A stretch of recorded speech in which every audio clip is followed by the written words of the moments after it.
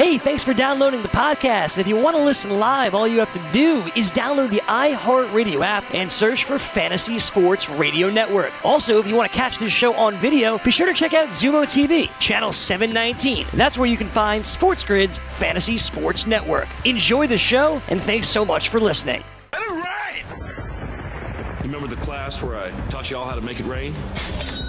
Make it rain. Dollar bills, y'all. All right, guys, here we go on a Monday. It is now January the 6th, 2020, and Wild Card Weekend is in the books. Now we get to set our sights on some divisional matchups coming up our way. We also have a bowl game somewhere mixed in there, I think. One tonight and, of course, one a week from tonight. Still got to get to that national championship.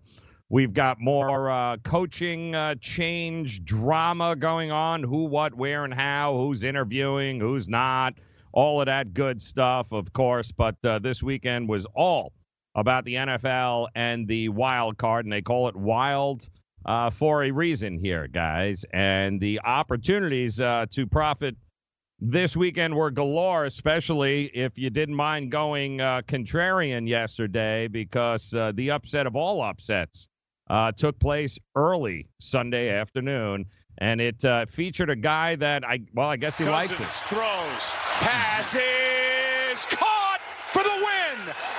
Kyle Rudolph and the Vikings are moving on.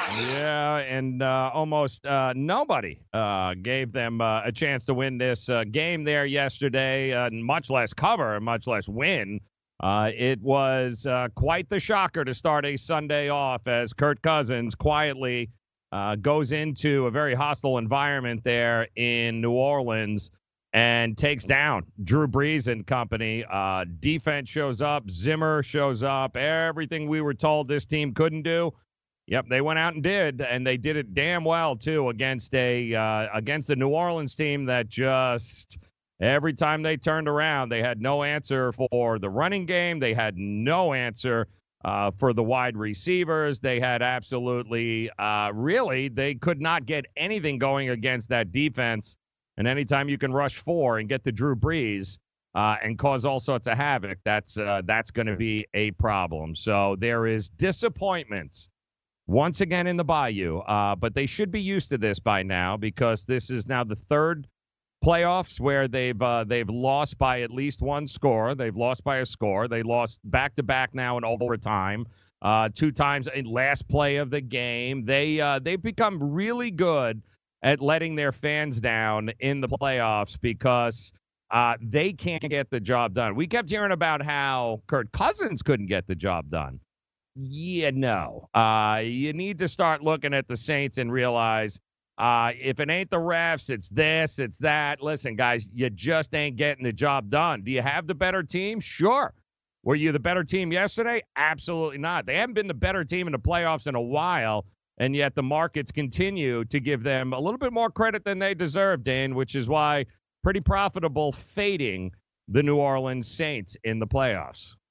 Yeah, it was. Good morning, Joe. Good morning, degenerates here on Make It Rain. Let's cock-a-doodle do it. I think it's interesting. And, Kirk Cousins with the "you like that" and the post-game, in the locker room, that was nice. That was good for him to kind of get that monkey off his chest, because there has been that narrative following him. And he played well.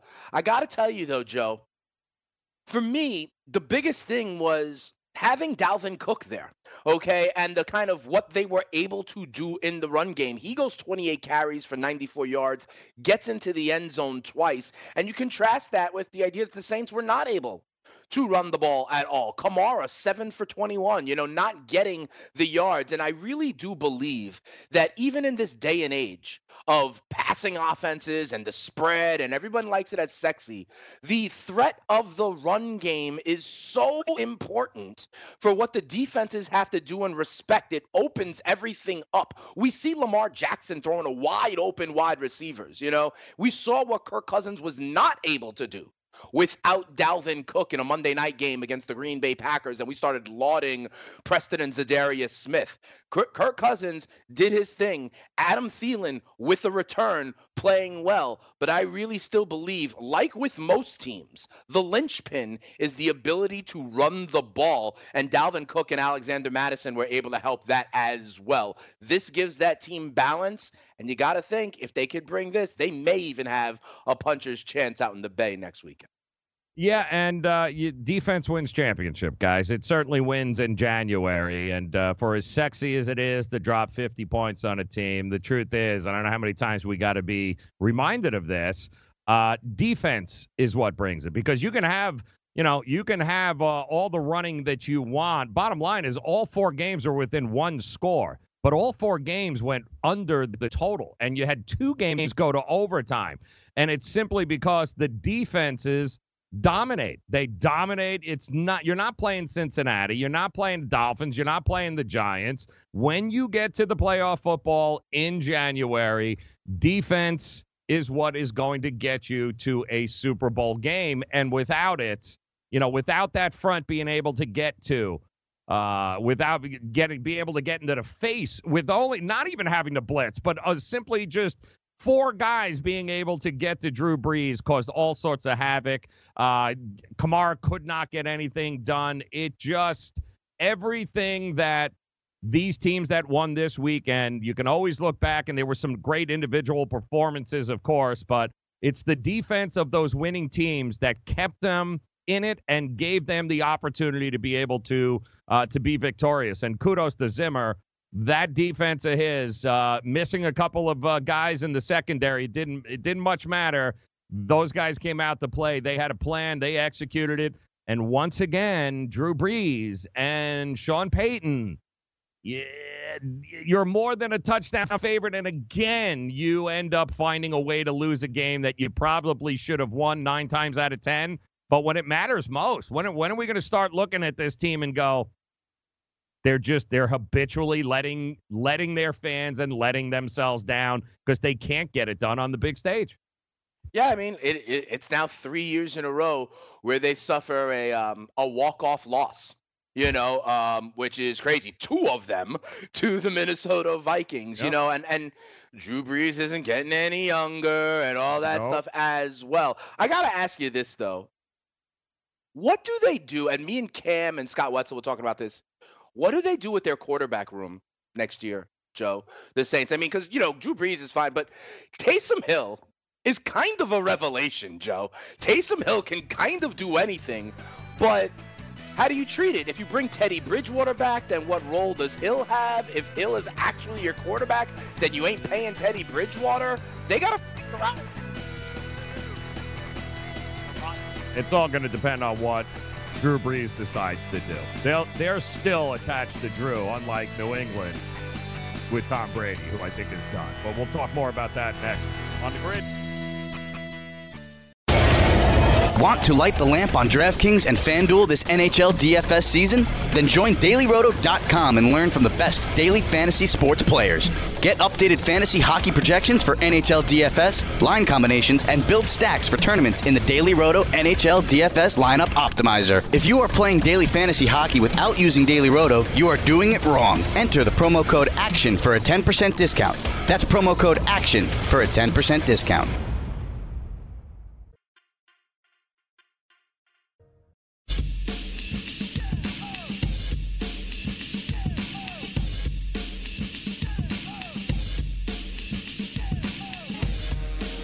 All right, here we go. Wild card weekend in the books here, and of course, drama surrounding the NFL. It's always fun as we come walking away with a couple of underdogs, a couple of number 6 seeds advancing here in the playoffs, and we have an actual opportunity for the first time, I think ever, where we might actually have a number 5-6 matchup here in a divisional title game, which is kind of crazy to think, but. That's the reality of the situation here. Anybody can win, and it was a very good reminder yesterday to folks to remember that, and we tried explaining this all week long, whatever it is that you watched for 17 weeks, it's great, but quite honestly, it means absolutely nothing going into wild card weekend where defenses usually win the battle, lower scoring games, a lot tighter games, and without really any of those super teams in Wild Card Weekend, you were every one of those games outside of the New Orleans Minnesota game was all within a score. I mean, all of them, all 4 games within one score. All 4 games also, anywhere from a pick'em to as high as, well, at least during the week 8. But we also told you yesterday on Pro Football Today that there was a boatload of money that came in on Minnesota just before kickoff here, and which pushed that line down to just a touchdown in a lot of different places. So there was all of those games were expected to be close. Not so much what you've got coming up this week, certainly in the AFC, and we'll give you the look-ahead lines here. But we've also got to stop this thing in the NFL. And as fans, guys, we got to stop looking for reasons to point the fingers at the refs. I mean, we get it.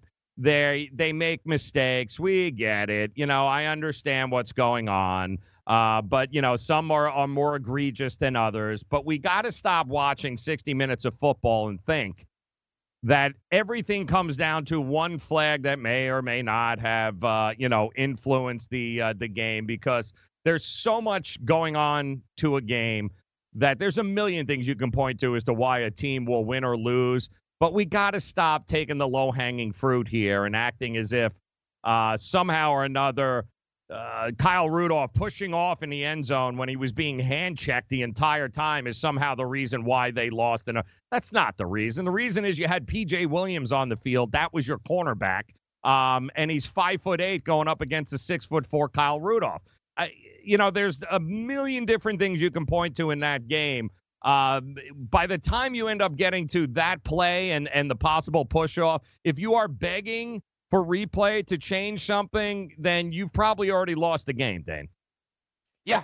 I mean, I think that's absolutely true. Remember, at this point, about exactly a year ago, Joe, when we started doing Make It Rain, and this happened in the NFC Championship, my original take at that point in time was we shouldn't have this be replayable because this will open up Pandora's box. And I said it then, like, you'll be able to find something on every play. I said there's holding on every play. This will be such a subjective thing that it would be a problem. I said it then, I'll say it again now. Right? Because it becomes subjective. And then this happened all season long with DPI and even trying to replay things to generate offensive pass interference. It was a very slippery slope, and it'll only open the door for exactly this. Fan bases, coaching staffs, players to be able to bitch because it is subjective. This was the exact Pandora's box I was worried about opening 12 months ago. All right. Yeah. The funny part to me, Joe, is that Sean Payton could bitch about something else if he wanted to. The idea now, we've talked a lot of times about how in overtime should both teams get the ball. And I think that is going to be kind of a narrative. Remember when Brett Favre in overtime of an NFC Championship game and they only kicked the field goal, and then there was the rule, if they kick the field goal, the other team gets the ball back. Now in last year's NFC Championship game, there was the pass interference, and the NFL evolves to add something. I truly wonder, because it was a guy like Drew Brees who's left on the sideline, I wonder if this is a new horizon, Joe, of things to worry about the refs and worry about the rules instead of the play on the field. The idea that both teams need to possess the ball in overtime. It's always something, but to me, Joe, this is the NFL being reactionary and creating more opportunities for people to bitch and moan as opposed to worrying about just the play on the field. Well, it's become too easy is the problem. And, listen, the overtime rules are the overtime rules, and hell, we've had a couple of ties over the last couple of years. So the reality is they have changed the overtime rules though because of things that happened in the playoffs. Yeah, but you know what? I don't mind it. I don't mind it because nobody wants to lose because a guy hits a 52-yard field goal and you never had a chance to get the ball. I get it, but you still got to play defense in the NFL. You keep them out of the damn end zone and you give your offense a shot at actually winning the game. So I got no problem with that. But this, every time a flag is thrown or not thrown, instead of looking at it and going, Drew Brees sucked.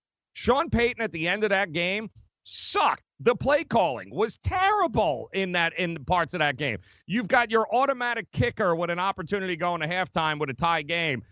Shanks a 33-yard. I mean, you can go down the list, and it's just way too easy to look at a play and go, oh, it's Kyle Rudolph, and they got screwed once again. No, they didn't get screwed. They screwed themselves once again because when they had opportunities in that game, they didn't take advantage of it. And, oh, yeah, by the way, give the guy credit who exposed you, like we said he would, the opportunities to beat New Orleans in the center of the field, right down the center, guys, with that secondary. They beat you not once, not twice, a half a dozen times in that game. They ended up beating you in exactly the same spot, and they didn't adjust. So don't talk to me about Jadeveon Clowney in the Seattle game, trying, how is that not a flag? Well, listen, it's not a flag. They didn't throw a flag. It sucks, but that's a part of the game. That is not the reason why they lost. You lost because you had absolutely nobody left on the field, and you had to bring in a 40-year-old high school coach to try and save your season. So it's so easy. Let's not be that way. Let's give credit, especially in the wild card round. Can we give credit where credit is due? Seattle made plays. DJ Metcalf made enough plays to be able to win. You just weren't the better team. It has nothing to do with the refs, Dane. Nothing. No, I hear you, and I agree, Joe. And this is the thing when you broaden what can be replayed, right? Yeah. What you do is continue to open the door wider and wider for, and maybe I'm going overboard, for millennials, right, to be like, oh, it wasn't my fault, look, and put the blame somewhere else, like, oh, there should have been a foul here, or, oh, this should have happened, as opposed to, like you're saying, what happened on the field.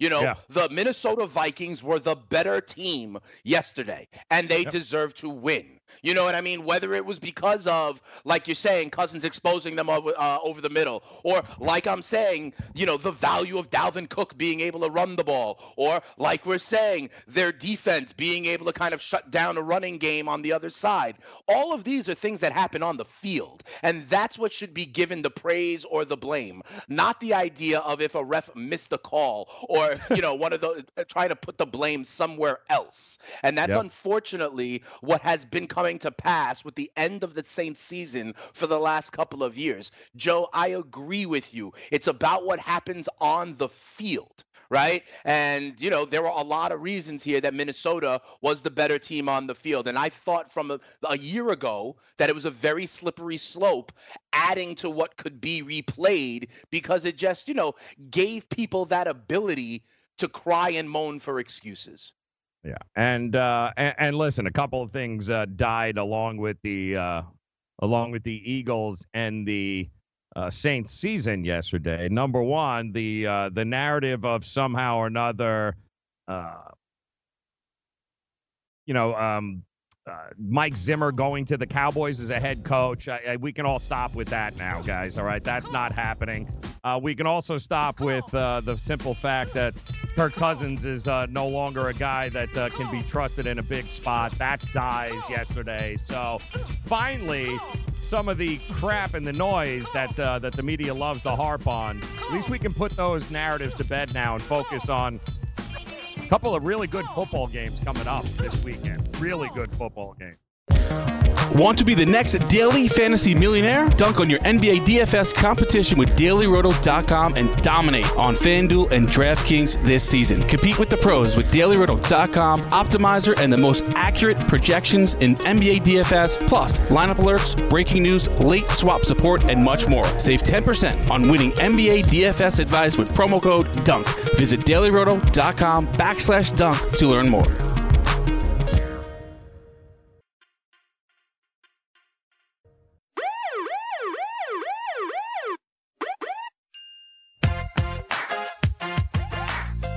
I want to invite you to find us on YouTube at the Sports Grid Network. You can just hit that little bell in the upper right-hand corner. Never miss an episode. Get all the fantasy and sports wagering advice you need all the time in one spot on YouTube at the Sports Grid Network. Plus, tail us on Twitter Not Twitter. Well, you can do it on Twitter, but you can also do it on Instagram at SportsGridTV. Both will work there, Twitter and Instagram.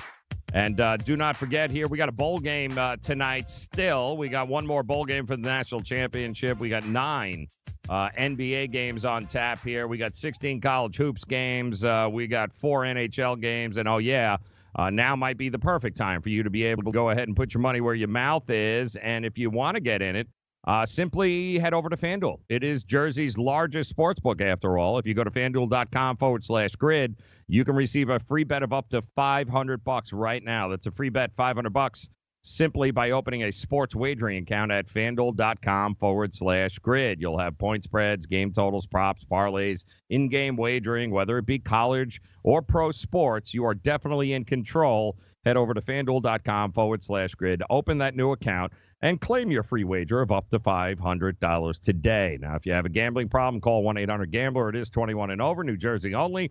Eligibility restrictions apply. Make sure you check out the website for details. And I will say another thing, too, about that final play in the Minnesota game yesterday. I got to look at the coaching staff and say everybody and their mother knew on the third down play when you lined up that you had one-on-one coverage with a 6'5", 6'6" tight end out on the outside, alone with your defensive back who's 5'8" and PJ Williams. Everybody saw the mismatch, and you didn't call timeout. Like, you did not sit there and just go, wow, they're going to, because everybody knew the ball was going to be thrown for a jump ball in the corner. It made the most sense. We get it. So you don't actually go, wait a minute, guys, it's a mismatch here, guys. We got to hold on. Let's throw a nickel in there. Let's do something other than that and allow them to get the free jump ball.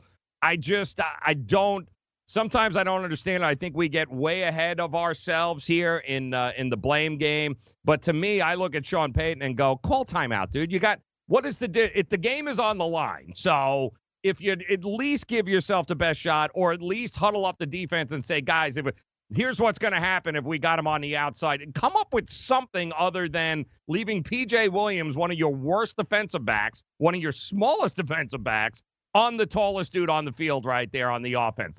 None of it made any sense to me, Dane. Yeah, I mean, that's true. I feel like it's easy to say some of those things with access to the results, right? Because let's say they did something like that. Who knows if Minnesota does a different kind of play? Maybe then if you're devoting more resources to the outside, maybe they gash you with Dalvin Cook up the middle. Maybe maybe then you do a quick out to Diggs or something, right? But the fact remains that they didn't get it done. They didn't get it done. There was a matchup. Cousins identified the matchup. He threw the jump ball. Rudolph made a good play. You could say he pushed off. You could say it was normal hand fighting. They made the play, and I mean, I feel like you can almost on any successful play in the NFL be like, why didn't they instead do this? But this was, you're right, a crunch time kind of thing. And you saw the matchup, and that's where they went. But that's part of what quarterbacks do. Joe, that's what they do, is look for the mismatch, kill, call the hot route, have hand signals. He found the matchup. They delivered the ball. Rudolph made the play. It's also why you have timeouts. And if you're a coach and see that big a mismatch on the outside, knowing there is no tomorrow, but knowing there is, why give them a free shot at a play that you already know and you can see from the booth and every place else? Why not call timeout and regroup and say, and come up with something, anything, and say, listen, here's what we're going to do. That's why you pay coaches. That's why you have timeouts and overtime, because the alternative is you're going home. So why not give yourself, the fact that you have 2 timeouts and you didn't use them, congratulations. What the hell were you waiting for? That seemed to me to be the perfect time. There was nobody else on the outside except him. And you had one defensive back who was 5'8". What the hell did you think they were going to do? It was, even they said it on the tele, he's going to go outside to Kyle Rudolph for a jump ball. Look at this. He's on the outside. If the announcers hear it and see it, what are you waiting for at that particular point? You want to keep your timeouts? All right, congratulations. At least call a timeout, regroup, and try to come up with something in case that happens again. But call me crazy. The results are not the point. The results are an after effect, but you saw what was in front of you. Everybody did. and you didn't do anything to stop it. You just let the play run and hope a dude 5'8" was going to out-jump Kyle Rudolph, a former All-American high school basketball player. Like, what the? It was, and kudos for Zimmer for calling the play, and kudos so that's for what I was going to say offense. also, right? How much of that is then credit to the offensive scheme? Because teams are trying to scheme to get that matchup also, right? Teams all the time, Joe, will have, like, say, trips on one side, right? Mm-hmm. And then the guy they really like, because it creates a one-on-one matchup, at the top by themselves, or at the bottom of the screen by themselves, So absolutely right. I just wonder, what side do we look at it from? Is it glass half empty? Are we blaming the losing team? Or is it credit to the winning team? Like, hey, maybe that was a good design and scheme to get that matchup, and I don't know all the details of everything every coordinator was thinking, but you're right. There was a bad matchup there, so that was a knock on the defense for allowing that matchup, but it's also a credit to the offense for creating that matchup, right? And you say a lot, Joe, that it wasn't just that one play, and there's matchups that are exploited on every play. This is incredibly magnified because you're right. If they score, it's a walk-off, game over, season over. See you in the summertime for training camp. Absolutely. I just wonder, do we over-magnify it because of this? You're right. They could have done something. They didn't. Good scheme, touchdown, game over. Oh, no, execution is execution, but give your guys a chance to succeed. I mean, that's the whole point of what, especially since you've been there and done that a million times already, it feels like in the playoffs, you get beat on the last play because why? Yeah. Because the other team out-schemed you, or because you didn't bother to say, hey, you know what? Here's timeout. Let's hold on, guys. That's the whole point. We see it in the second quarter of games where they're like, oh crap, we don't get the right personnel on the field. There was one wide receiver, one guy out far, and it was Kyle Rudolph, and nothing from them. So, I hear you. And I will say too, there were two injuries yesterday too that loomed large in both of those games. Obviously, Carson Wentz in the first quarter for Philadelphia was pretty much, it sealed the deal for them there, and nothing against McNown, but you're a 40-year-old high school coach. You were coaching high school football. He was gimpy by the end also. I give him credit for toughing it out, but the game was over at that particular point. But also Marshawn Lattimore not being on the field and available in overtime, because Lattimore, I can tell you right now, Lattimore's the guy that goes on the outside and covers Kyle Rudolph in that spot. So we talked about that George injury Jenkins being there. He wasn't on the field when they completed the pass, by the way, to get to the goal line. So those two injuries were huge yesterday for those two losing teams. Joe, and because you're talking about both NFC games, right? And so you're mentioning some of the Seattle-Philly game. And your point about the mismatch on the outside. I want to make a comparison with something we saw in the Seattle-Philly game. And Collinsworth was huge explaining this. It was when Russell Wilson was scrambling, making plays, like on 3rd and 18, he ran for 19 late in the game, right? Then in the next series of downs, the Eagles brought Malcolm Jenkins down as a safety to be a spy on Russell Wilson, right? That's the defense adjusting to what they saw, what you're talking about, right? But then Russell Wilson just exploited it in a different way, extending the play and have it hitting the receiver right in the middle, right over where Jenkins would have been as the spy. So I bring that up to say, obviously there's coaching and scheme, but sometimes the players are just also exploiting the matchup. And Russell Wilson in that scenario created kind of a pick your poison. Right? Now with the Rudolph play, it looked like a mismatch on the outside. You mentioned it. PJ Williams is like 5'9".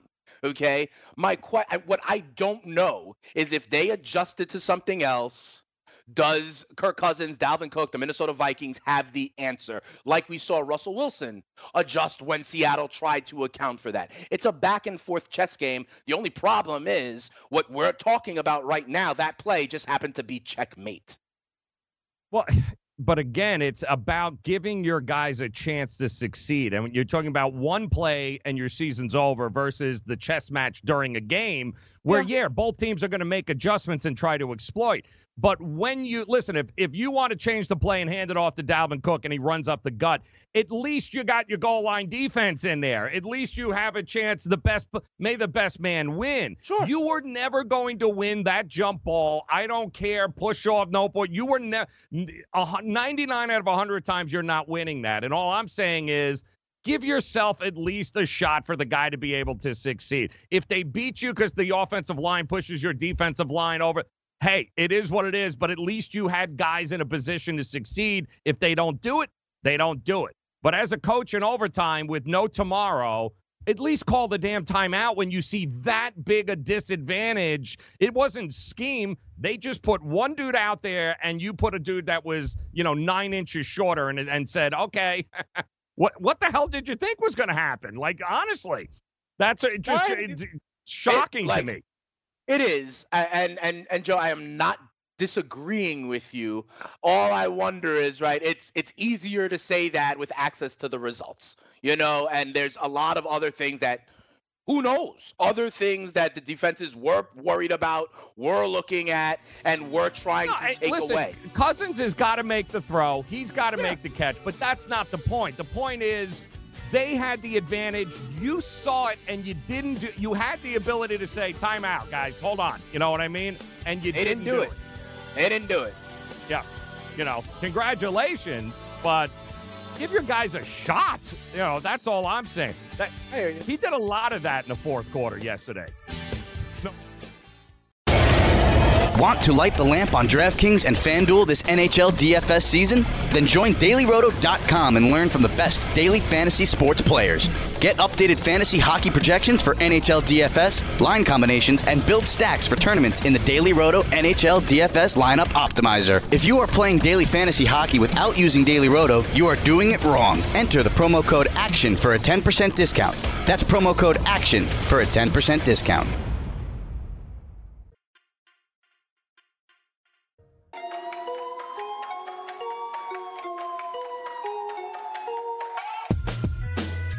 Another thing I was wondering yesterday was Nate Sudfeld available? Did he ever? I know he was knocked out early, and they didn't have a choice early in the season to go and get a 40-year-old, high school football coach.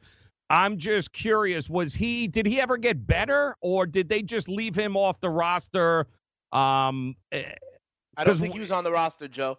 There were a few times late in the game, Joe, where it was obvious that McCown was, had a little hitch in his giddy up, shall we say? Yep. And they alluded to the fact that if McCown got hurt, they would have to go to Greg Ward, the wide receiver. He used to be the quarterback for Houston, okay, and was a spread guy, and they said that a few times, that if McCown went down, it would be Ward that was the emergency quarterback. So that makes me think Sudfeld was not, on the 53-man. Oh, I know. I don't think he was on the roster, but I'm wondering if did he get cut? Was he available to come back at some point this year and they just stuck with McCown? IR to return kind of thing? Right. You know what I mean? Because the injury, if I'm remembering, it happened in preseason. It wasn't anything that they were saying.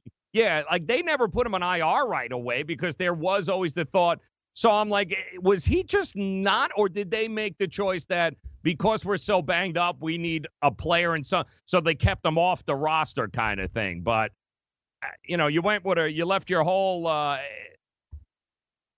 season was, it was pretty much a microcosm of what happened with Cards. I mean, once they lost Carson Wentz in the first quarter, it was over, guys. They weren't winning with Josh McCown. Miles Sanders was on the floor at the end of the first half. Josh McCown got banged. Yeah. I mean, it was I there was a point of time where I actually felt bad for them, Joe. Yeah. At one point, because they kept it as a game. They legitimately had a shot. I was almost like maybe they should kick the field goal to go to 17-12 and have a damn shot to win. It was impressive that they still had a chance. I was finding myself growing in fandom from Philly because I wanted them to pull it off because they were so banged up. Tough. I mean, tough defense held them to 19 rushing yards. I mean, they did everything they could. They just. You can't keep tying without your stud quarterback, without Carson Wentz, the guy that carried the team for the last month and a half of the season. You weren't winning it. Josh, I give him all the credit in the world. He laid It's out of his once the Fitzpatrick running adrenaline the wore ball. off, it looked like his hamstrings were tightening up. I mean, the poor dude looked like by the end there was just, holes weren't there longer than he thought were going to be. It was, I give him credit, man. The guy was exactly what Philadelphia stood for. He was out there. He'd have laid it on. He laid it on the line for him, and I know they love him for it, but that's why I was curious. Like, did they opt to stick with the 40-year-old on the roster as opposed to Sudfeld, who was going to be the clear number 2 in preseason? I don't know that they ever activated him. Yeah, that's what I'm saying. Maybe that injury was way worse, but I don't ever remember hearing anything about him. Like, what in the hell? Where was Nate? But you're right. If you got to go to Greg Ward as your emergency He was not available yesterday. We'll say that. Because here's the thing, honestly. If Nate Sudfeld's available, he's ahead of Josh McCown. You don't leave him off the roster, right? I mean, you don't. Ahead of Josh McCown on the depth chart if he's available. So it was obviously something. He was maybe put on IR after that wrist injury. Yeah. Well, now listen, I mean, here we go. Now we've got everything is set up. And somehow Nick Foles' value increases even more in Philadelphia after this loss.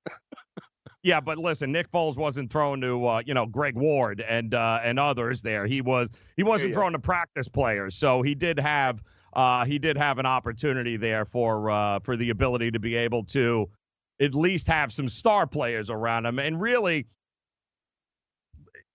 Seattle did what they had to do, go on the road. They win. Congratulations. Let us not forget, this is still one very banged up Seattle Seahawks team. Now, will they get anybody back this week? Hopefully on the offensive line, because that's really going to be the biggest problem. DJ Metcalf announces himself to the league. Welcome in. I know there are a bunch of Philadelphia fans that were really pissed off because they just watched the guy they could have drafted, only they went with J.J. Whiteside, I believe. Whiteside. I think Whiteside. Yeah, and they passed over DJ Metcalf, who just seems to be – he reminds me a lot of that remember that guy what was it, from Ohio State, was it? David Boston. You remember the size? Yeah. Remember the physical – where he was just bigger than everybody else. He used to wear the half shirt also. It was a building, but it never really translated into the NFL for him. He also got hurt a lot, but he was just a man among boys out there is what he looked like. It was like, Jesus, dude. And he made plays. If they can continue that, you may not need a running game, because what in the hell are you going to do, Green Bay, to cover that? Who do you have that's going to cover that dude one-on-one? Well, Jair Alexander may be the answer to that, and Amos over the top. But, with DK Metcalf, the thing is, Joe, coming into after college, he was supposed to be one of those quote-unquote raw prospects, right? Right. The musculature, the size, the speed, impressing at the combine. But it was thought that he was so raw that route running wasn't there. But he has grown, and he even said it after the game. The fact that he fell to the second round gave him this chip on his shoulder, made him want to get better. And the development is there. Joe, can you know who the other wide receiver was at Ole Miss last year, opposite DK Metcalf, right? Yeah, well, yeah. Where's he now? A.J. Brown on the Titans. Yeah. These guys were both wide receivers on Ole Miss. It's almost like Odell and Jarvis Landry at LSU.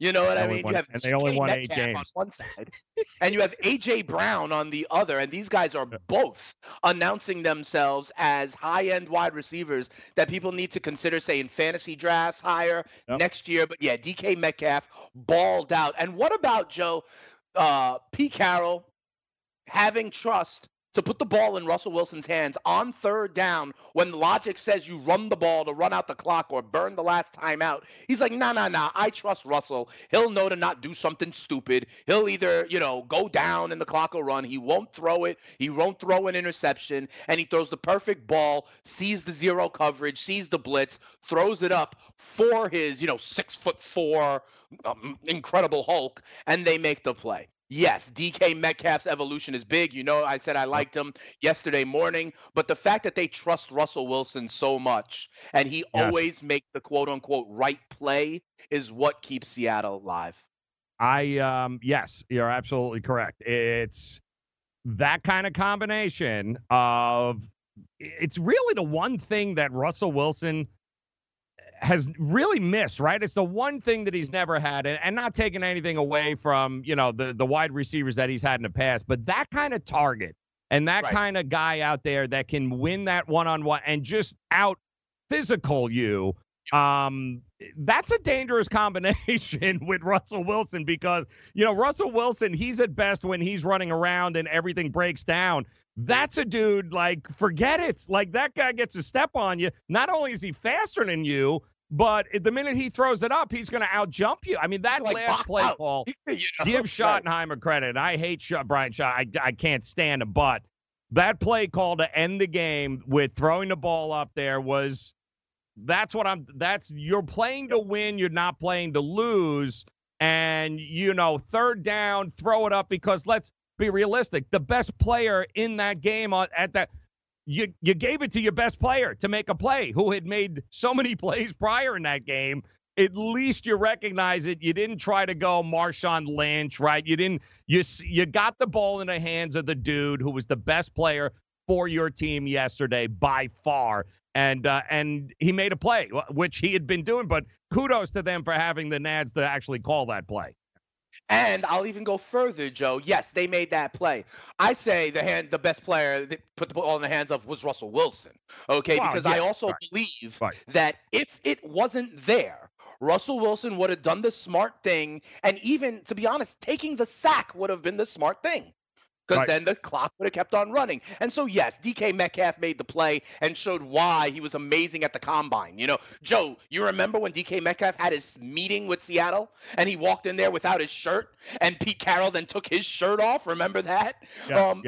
Absolutely. But to me, it's the faith, the trust, the processing, the mind of Russell Wilson that was really a linchpin for that one as well. And you're right, Joe. They've had Lockett, but he's been a smaller kind of guy. The Seahawks have been trying to address that need for a long time. Remember, they brought in Jimmy Graham to be that kind of red zone big body at one point. They flirted with Terrell Owens to be a big-bodied wide receiver at one point. They brought in Josh Gordon to be that kind of threat even. The Seattle Seahawks have been looking for that kind of element to their offense for a long time, and that's why they drafted DK Metcalf. Yeah, and it's also interesting that the tight end that the Patriots didn't need found an opportunity to play for the Seahawks too, and make amazing to me that nobody that Belichick and company felt the need to actually trade the only tight end that they had, because Lord knows they couldn't have used him on Saturday night.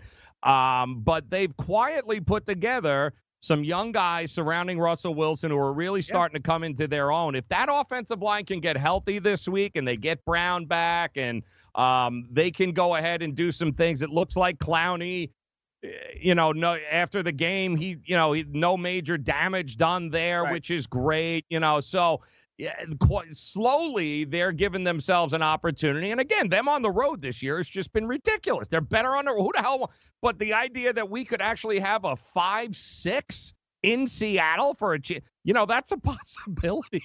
That's a real possibility. You could have Minnesota traveling to Seattle to take them on in the NFC Championship game, which would just be absolutely wild. That is interesting. And, it speaks, though, Joe, to the fact that we thought this going in. Remember what we were saying in December, how stacked the NFC was, right? How many teams there were that were like 12 wins or more, And what do you know, right? We talked about this going in. The Seattle Seahawks could have very easily been the 1 seed, right? And they're still alive. The Minnesota Vikings were, a double-digit winning team, and we were talking about how the quality of the wild card teams in the NFC. So while it's surprising to look at those numbers, oh my goodness, 5 and 6 got through. When we talk about who those teams were, we knew all season long that those were good teams. Absolutely. I don't know if I like their matchups next week, though.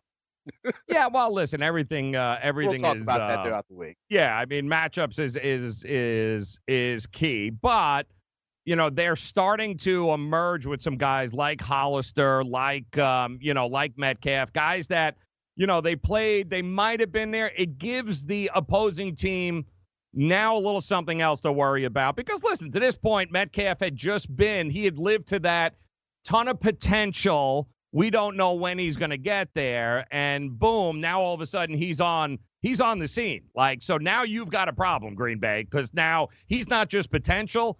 He's a game changer here. So, and he's game changer coming in with confidence, which, yeah, now all of a sudden that's a little bit different ball game. So unintended consequences of some of these games is maybe you thought one thing prior to yesterday, but coming out, you're like, all right, so Marshawn Lynch inside the 5-yard line, he's still getting yards, Dane, like it's 5 years ago. So, even catching balls out of the backfield. So quietly now they've started to get it rolling, and when you have that dude under center, Seattle gives you a shot every time they hit the field now. Right. So I couldn't have said enough things about it. I thought the defense played much better than I thought they were going to play.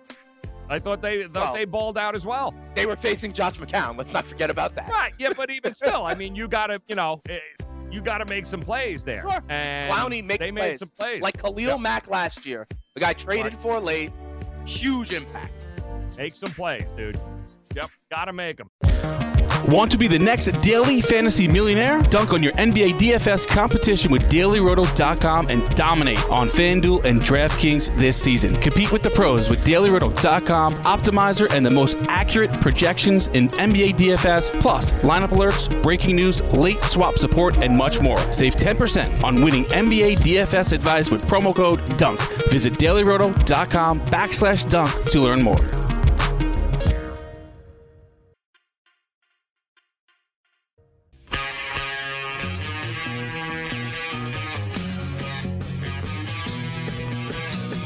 Going to be one hell of a week here leading up to these divisional matchups now on Saturday and Sunday, and of course it's all set here, guys. So get ready.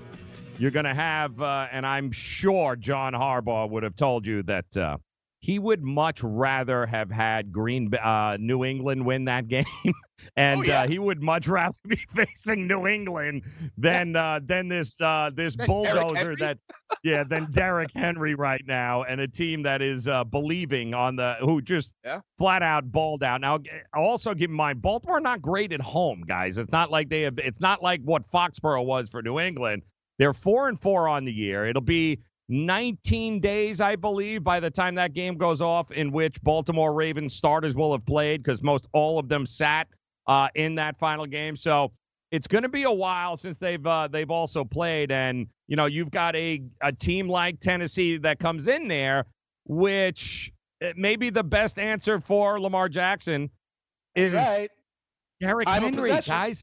Maybe, you know what I mean? Maybe it's Derrick Henry. So it's an interesting matchup, but I can say this, and we talked about it on Pro Football Today yesterday. The line opened up at 10, and I said, listen, if you're going to take Tennessee, now's the time to do it, because there's going to be some buyback on a double digit in this spot. Right. It's going to happen. So sure enough, it's come back now. I'm seeing 9s, 9.5s. It'll probably fluctuate between there, but I don't think the books aren't going to leave out double digits at this point because of Derrick Henry and because of what he's capable of. And not to mention, you just don't know what you're going to get from a team who's 19 days since they last played a game. So there are some question marks there. And then as far as, well, listen, Kansas City goes, it opened up at 7.5, and it's already 9.5. So Andy Reid coming off a bye, Mahomes, Deshaun Watson. But are we not giving them enough credit? Well, we can talk about it. It's not about a week. Think so. But betting public I got some takes. I got some takes. The total too is an interesting number to keep an eye on. 49 right now. We'll do that coming up as well.